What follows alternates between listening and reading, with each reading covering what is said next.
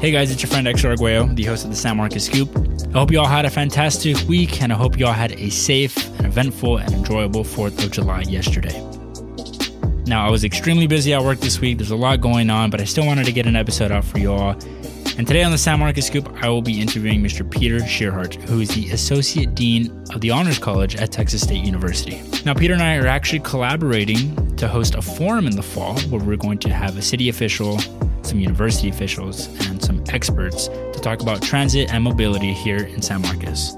That forum will also center around discussions on how we bridge the gap between students and the permanent residents of the city in a more harmonious and positive environment. So be on the lookout for that forum this fall. Peter sat down with me this week to talk about transportation, and I know we've talked about transportation a lot on the show, but I thought he'd be a really interesting person to talk to get his perspective on how the city and the university can move forward on our transportation and environmental and housing issues. Now, Peter has traveled across the world, lived in a lot of different cities across the country, and although he's not an expert in urban planning or transportation, he does have a lot of experience with these topics. So I hope you all enjoyed this episode. In the next few weeks, be on the lookout for some election content. Yes, election season is rolling around once again, and we've had a few candidates already announce their bid for public office. All right, that's enough rambling for me. Hope you all enjoyed the show. I'll see you next week. You work in the Honors College, which is kind of different than what we're going to be talking about today. We're going to be talking about a lot of transportation, things of that nature. But how long have you been at the Honors College, and how long have you been in San Marcos? Yeah, I have been at the Honors College for about a year and a half now. I've lived in San Marcos for a few months. Okay. I moved down here from central New York. I was living outside of Syracuse for 5 years. And yeah, so far so good. I've really enjoyed my time here. I think it's a great staff that I work with, amazing people at the university. It's been a lot of fun. You know, I know you said you've been here for a few months. Yeah. You've been at the university for a year and a half. Yeah. Which means that before you were living in San Marcos, you had to live somewhere. So where were you at? I was in New Braunfels. Okay. For the first year and a few months. Right. And I grew up in Houston, actually, in the suburbs of Houston. Why did you move to why did you decide that you needed to move from New Braunfels, right? A commuter city in a lot of ways. Yeah. To San Marcos. Well, New Braunfels is a very beautiful place, and we were living in central New Braunfels. We were within walking distance of the parks, and just a beautiful place. But it was the first time in my life that I've had to commute to my work by car. And in that sense, it was really awful. Like, it was the most awful year of my life in that way. I loved where I was living. I loved the location. Like, that was great. But when I was in New York, I was able to bike to work. I biked to work when it was 20 below zero and snowing, and there was ice on the roads. I biked in all weather conditions.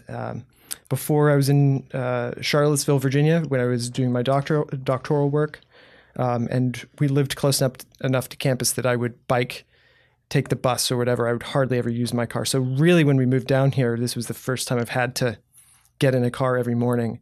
And after about the first year of that, I was like, this is not going to work. Really? This is too much. I get home, I'm wasting an hour and a half of my life every day in a car.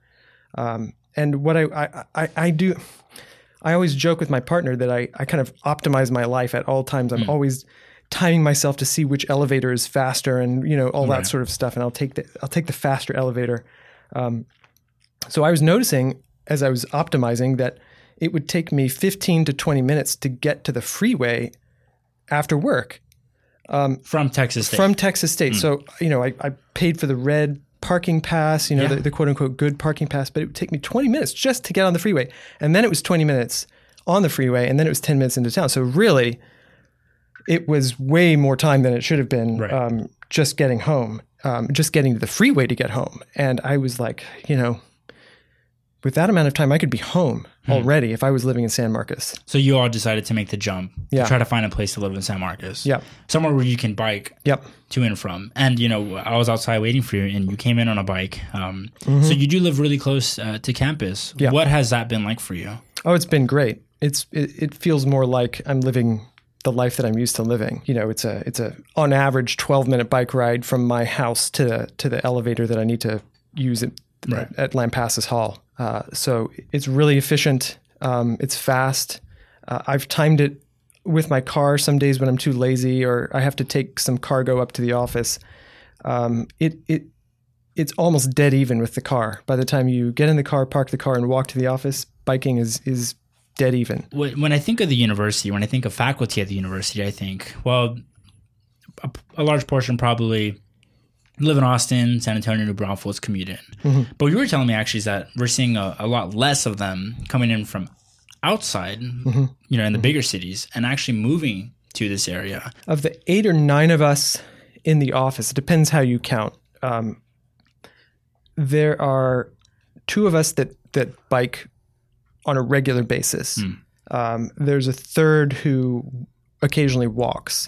2 others live in San Marcos, so their commute is very short. So I can't remember where the 6th is living. There are a couple who live in Austin, but that's between 5 and 6 people who live in town and or walk and bike to work, which is phenomenal. And do you feel like we're seeing more faculty choose that route?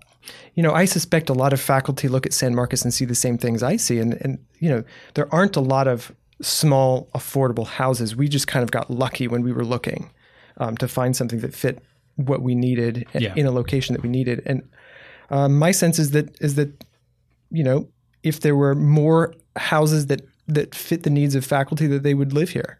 And when we talk about fit the needs of faculty, what kind of housing products are we talking about? I mean, in your mind, are we talking single family? Are we talking more condos, townhomes? What do we need to be doing so faculty can actually live in this town? Well, I mean, faculty salaries, despite the stereotypes, for the most part, faculty aren't making 6-figure salaries. They're kind of middle income people. But a lot of the single family homes especially are pretty expensive, and they're outside the budget of the average faculty salary.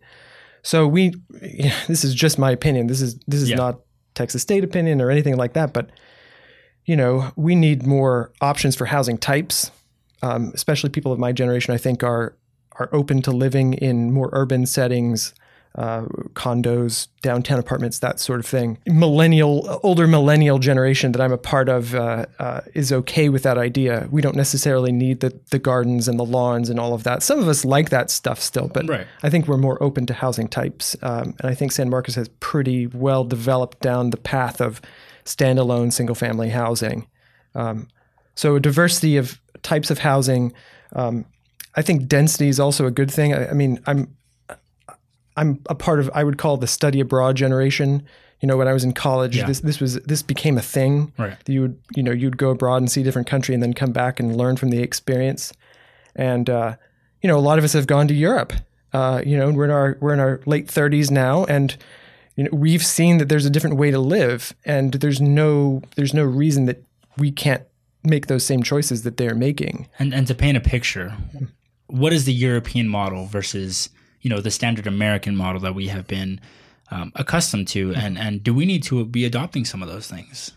Well, I mean, I'm not an urban studies specialist, but I mean, from what I've observed is that cities are typically smaller and more dense. There's a focus on walkability, bikeability, public transit, buses or trains, less interest in cars, partly because cars are more expensive there than they are here. But and there's also things like gas taxes that are really high in Europe as well. Yeah, but I think the main thing is that they promote choice in transit, and they help people make decisions about what mode makes sense for the trip they're going to make.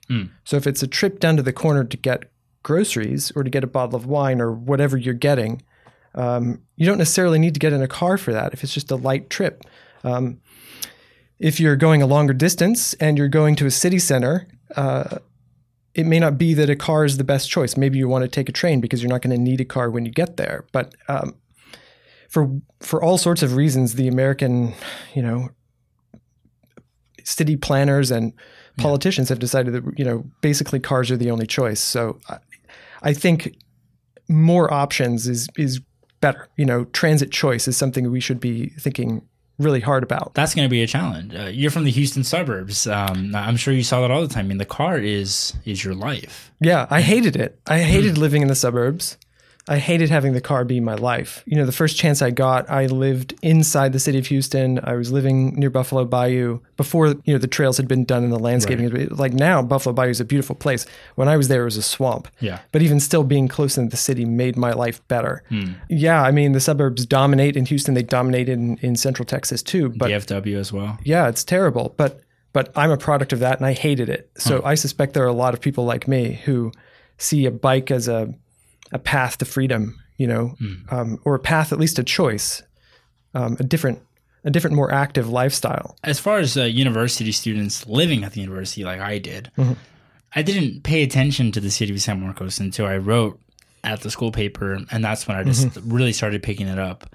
Like, wow, there's a city that actually exists here. And I know to people listening that might sound stupid, but there are a lot of students up there who are just worried about making sure that they get through their college experience. For sure. But it wasn't until, you know, I was thrown into that mix that I started to engage myself in city politics and what kind of goes around here. But yeah, I think you're right. We don't have enough participation from students, and I don't think it's a fault of the students. I think it's just inevitably how university life is, where they're in a bubble up in that hill. And I think to some people, you know, they look at the university as just a bubble. Yeah. And we have to bridge that gap between the people who live here very long term and those who, you know, live here for 4 years and might want to stay. We can't look at them as students and people who live here. We have to look at them as people who, you know, we're all residents in San Marcos, and that's going to be a challenge. Some students are overwhelmed. Maybe they're first generation college. They're not sure what to expect, and this is an ordeal. You know, they're finding their way through.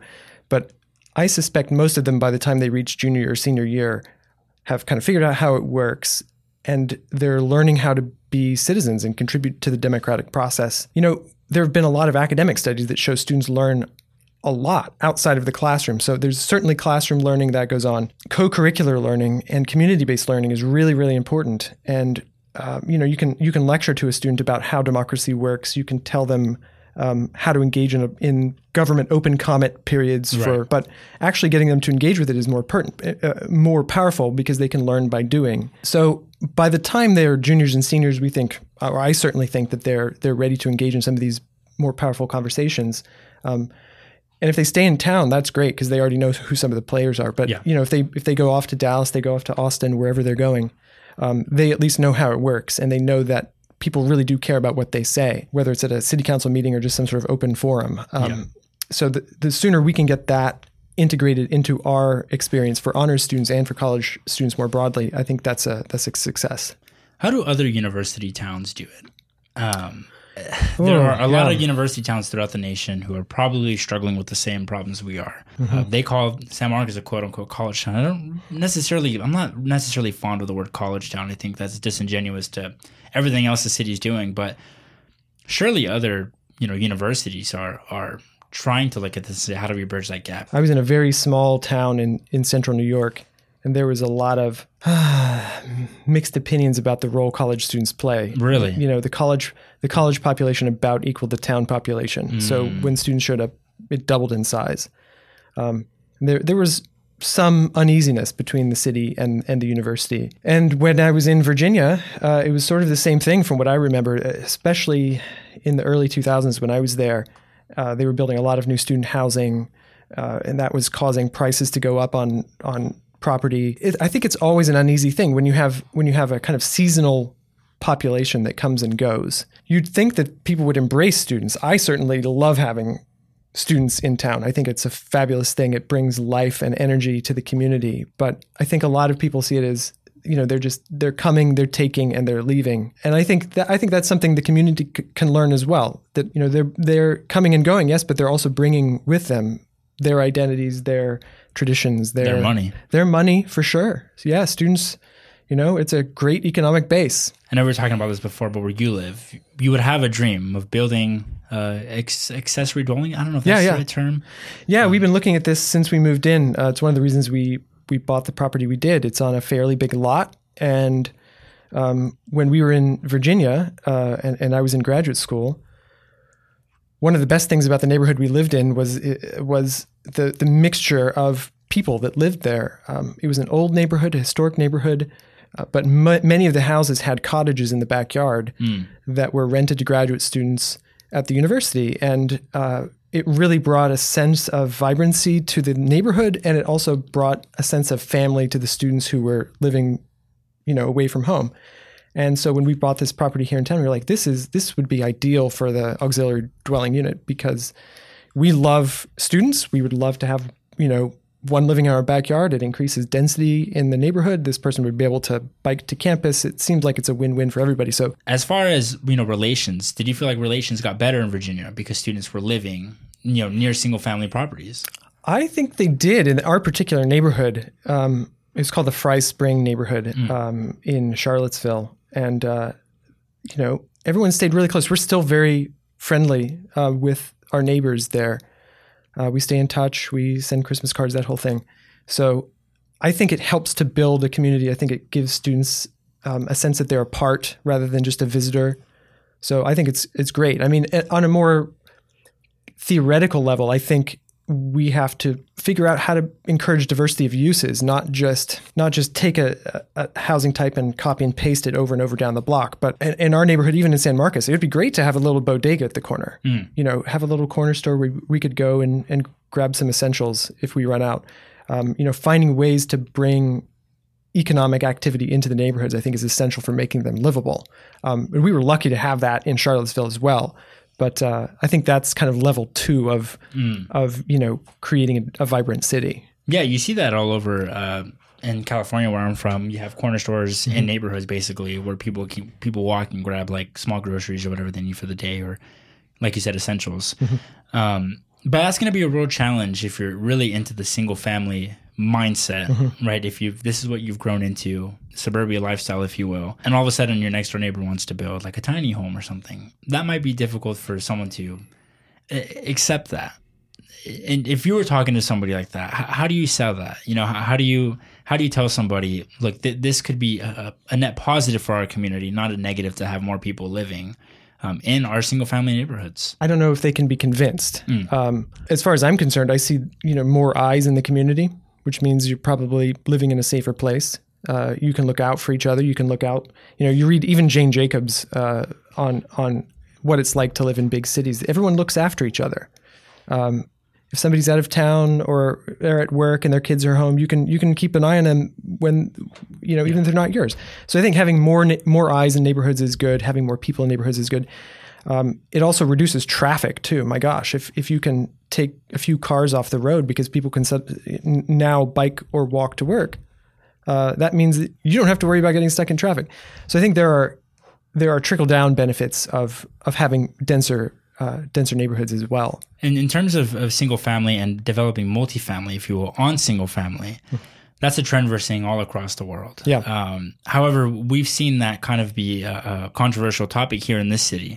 We have neighborhoods who don't want that multifamily and single family. Are we just going to have to adapt like other cities have across the world and incorporate multifamily and single family? Some cities have gone as far as banning single family. Yeah, I mean, I don't know if that's a terrible idea. Really? I'm not the biggest fan of single family in general. And I guess it depends how you define single family too, but I've read of all sorts of underlying discriminatory motivations behind single family zoning that make me very uncomfortable. I don't like the idea that this was, used as a means to segregate population. I think if that's true, it's terrible, and that's good enough reason to ban it right now, just to make sure that that's not the case. But I think there's a lot you can do. I mean, you could just reduce lot size requirements and increase density without saying, you have to share a wall. I mean, I think that's fine. You can go to a lot of really beautiful cities where people share walls. The American ideal is not to share a wall. And I get it. Like, I get why that's the American ideal. And I think there are clever things you can do around that. But I don't know if it's inevitable. Who knows? I would just like to see more density, more walkability, more bikeability, get people to think differently about how they live their life, how much time they're spending and wasting in a car when, you could live a more active lifestyle. I've seen all sorts of reports that I can't reference because I don't have the reference in my head, but in the Netherlands, for instance, I've seen some reports that suggest driving in your car for a kilometer costs 67, cents, and biking a kilometer earns 27 cents because there are health benefits, there are environmental benefits, and if you're driving, there are health costs and environmental costs. So we've found ways to analyze movement, transportation, and environment that externalize a lot. And if we would start to consider those as part of our decision-making process, when we choose to use a certain form of transit, I think we would come to different conclusions about what's best for us and best for our families. You've been here a year and a half. The town has grown a lot in the past 4 or 5 years that I've been here. In the next 4 or 5 years, who knows what it's going to look like? I know it might be hard for you to predict, but I always ask people when they come on the show, in 5 or 10 years, where do you see this city? Where do you see the university? I don't know where I see the university. I think they've grown so much. I think it's been amazing to see what's happened. I remember, when it was Southwest Texas and I was in high school, and it's changed just so much since then. So who knows what's going to happen to the city? When I bike around, I see a lot of empty lots, and I see a lot of older houses, and I know that they charge, pretty steep rent for places that don't look like they're top rent dollar properties. So I would love to see some infill build. I would love to see some renovation of properties to make sure that people are paying good money for good properties, and living in safe places. I'd love to, just because it seems like growth and sprawl is almost inevitable, but just, even then, the city isn't that big. You can bike almost anywhere in town in under 10 minutes. Yeah. It's pretty, if you're talking about, if the farthest you want to go to is like the big HEB. Yeah. Or, to the square or to Target, like that span is not not terrible. It's not super far. No. And there are ways that you can make that bikeable in particular, without having to add a lot of roadway. So just because you're expanding a bit and filling in some empty spots, doesn't mean you should build more roads. I think there are alternative ways of encouraging people to get around the city. So I think that would be great. On the road, off-road bike lanes, more I guess right of way given to bikes. Yeah. More pedestrian friendly roadways. Yeah, I think that would be great. Personally, I'd love to see a better bus system in town. It's a small enough place. The bus system that I've seen is like a good start, but it doesn't run frequently enough. It doesn't make logical stops or a route that really makes sense. It doesn't integrate well with the university bus system. And those are things I think would have to be tweaked a bit for it to really be usable. And the numbers for the bus system is pretty low too. Yeah. We're not seeing it like compared to the university bus system, for example. Right. Not seeing a lot of use come from the bus system. Yeah. They're definitely trying to have efforts being made to try to vamp up the city bus system, but that's always been a concern too for people here. But are we seeing more people bike? Do you see a lot more people biking, or is it just not enough compared to other places you've been to? I see quite a number of people biking. Really? I saw 3 just on my way in this afternoon. Yeah. I see them almost every day I go home. I see them anytime I go out, really. I'd love to see more. And, there's this concept in the UK in particular called the MAMIL, MAMIL, the middle-aged man in Lycra phenomenon. I actually don't see a lot of that. I do see a lot of the alternative to the MAMIL is just the person in normal clothes going to work, as opposed to kind of the racer type person. Yeah.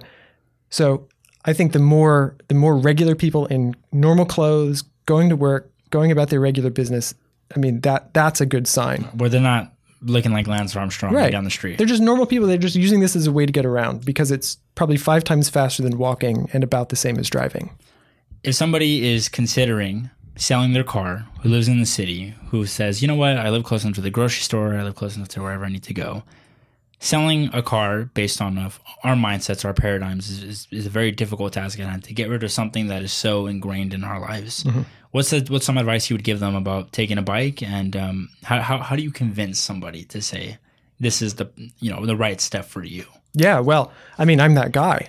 My partner is selling his car now. I leased a car when I was in New York, and it's coming off lease next year. I'm very seriously considering not not renewing the lease or getting a new one or buying off the car or whatever. Mostly because I do most of what I need to do on bike. And if I'm going a longer distance, then there are alternatives, like Zipcar. I think campus maybe has 2 or 3 Zipcars. Yeah, they do. Yeah, I've seen them out there. They could have more. I think that would be great. And you look at, Cars to Go up in Austin. That's a pretty big thing. So if you need a car to go a longer distance, then there are ways to get it. And I think that's what multimodal transportation choice is about. It's about choosing the transportation medium that makes most sense for your trip. So if you need to spend the day in Austin, you can rent a Zipcar. And I could bike 10 minutes to get the Zipcar and spend the day in Austin. And if you calculate the number of hours that I would need that Zipcar, the number of miles that I would drive, and the fact that like Zipcar includes insurance and gas, and then you calculate how much it costs to have your own car, insurance, and gas. It's actually substantially cheaper to have a Zipcar. So it's a cost savings. It's a multimodal choice option that just makes sense. So getting rid of your car isn't necessarily swearing off cars, period. It's just a matter of choosing what makes sense. We have a new semester coming up at the university. All the students are going to be storming back. I remember going home, coming back, and I remember the first summer that I stayed in San Marcos when I was a student. It was like a ghost town here. And we're kind of seeing that right now, right? The town has kind of slowed down a little bit, especially the downtown area. So it really slows down in the summer. But for you, when the students come back, what are your goals going to be for the Honors College? What are some things that you want to accomplish this coming semester in the fall? My goal for new students is always to make them feel welcome. These are students who are talented, smart, motivated. They've made a choice to come to Texas State, and we want to make them feel welcome in the Honors College. I think that's a big, big thing that we want to do. But we also want them to think about their life. They are agents. They have the ability to choose what makes sense in their life. They're living away from their parents. Many of them, they're having to think about the decisions they make without that constant influence all the time. So encouraging them to think about what they do, what they decide, where they go, how they live their life. I think those are important conversations, and not being afraid to try things and see how they work out. I teach a university seminar class and do this with my students all the time. I have assignments where, next week you have to fail at something. It doesn't have to be a huge life-altering thing, but you have to see what it's like. Or what are your limits? What interests you? If it's a certain topic in class, read more than you have to read to see where you get bored. Find what your failure points are and then explore why. And that will help you figure out what kind of life you want to live. So, at least as far as transit, I would say, don't assume you have to take the car. If you're going downtown, you're going out to eat or whatever, see what it's like to take the bus. Maybe you've never taken a bus before. I know when I was a freshman in college, I had never taken a bus. And I suspect that there are a lot of suburban kids who are now living, maybe for the first time in their life, in a walkable, bikeable community. So what is that like? What is it like to go out with your friends on a bike instead of in a car, and to walk home instead of drive home in the evening? It kind of changes your relationship to your community. You experience it in a different way.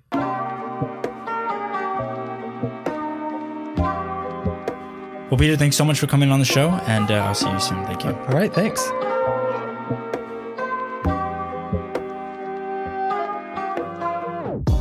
Thanks for tuning in to this week's episode of the San Marcos Scoop. If you like what you hear, please subscribe so you're notified when episodes are released every single Friday. You can find us on SoundCloud, the Apple Podcast app, and anywhere else you listen to podcasts by searching San Marcos Scoop. As always, guys, thank you all so much for the time and support, and I'll see you next week.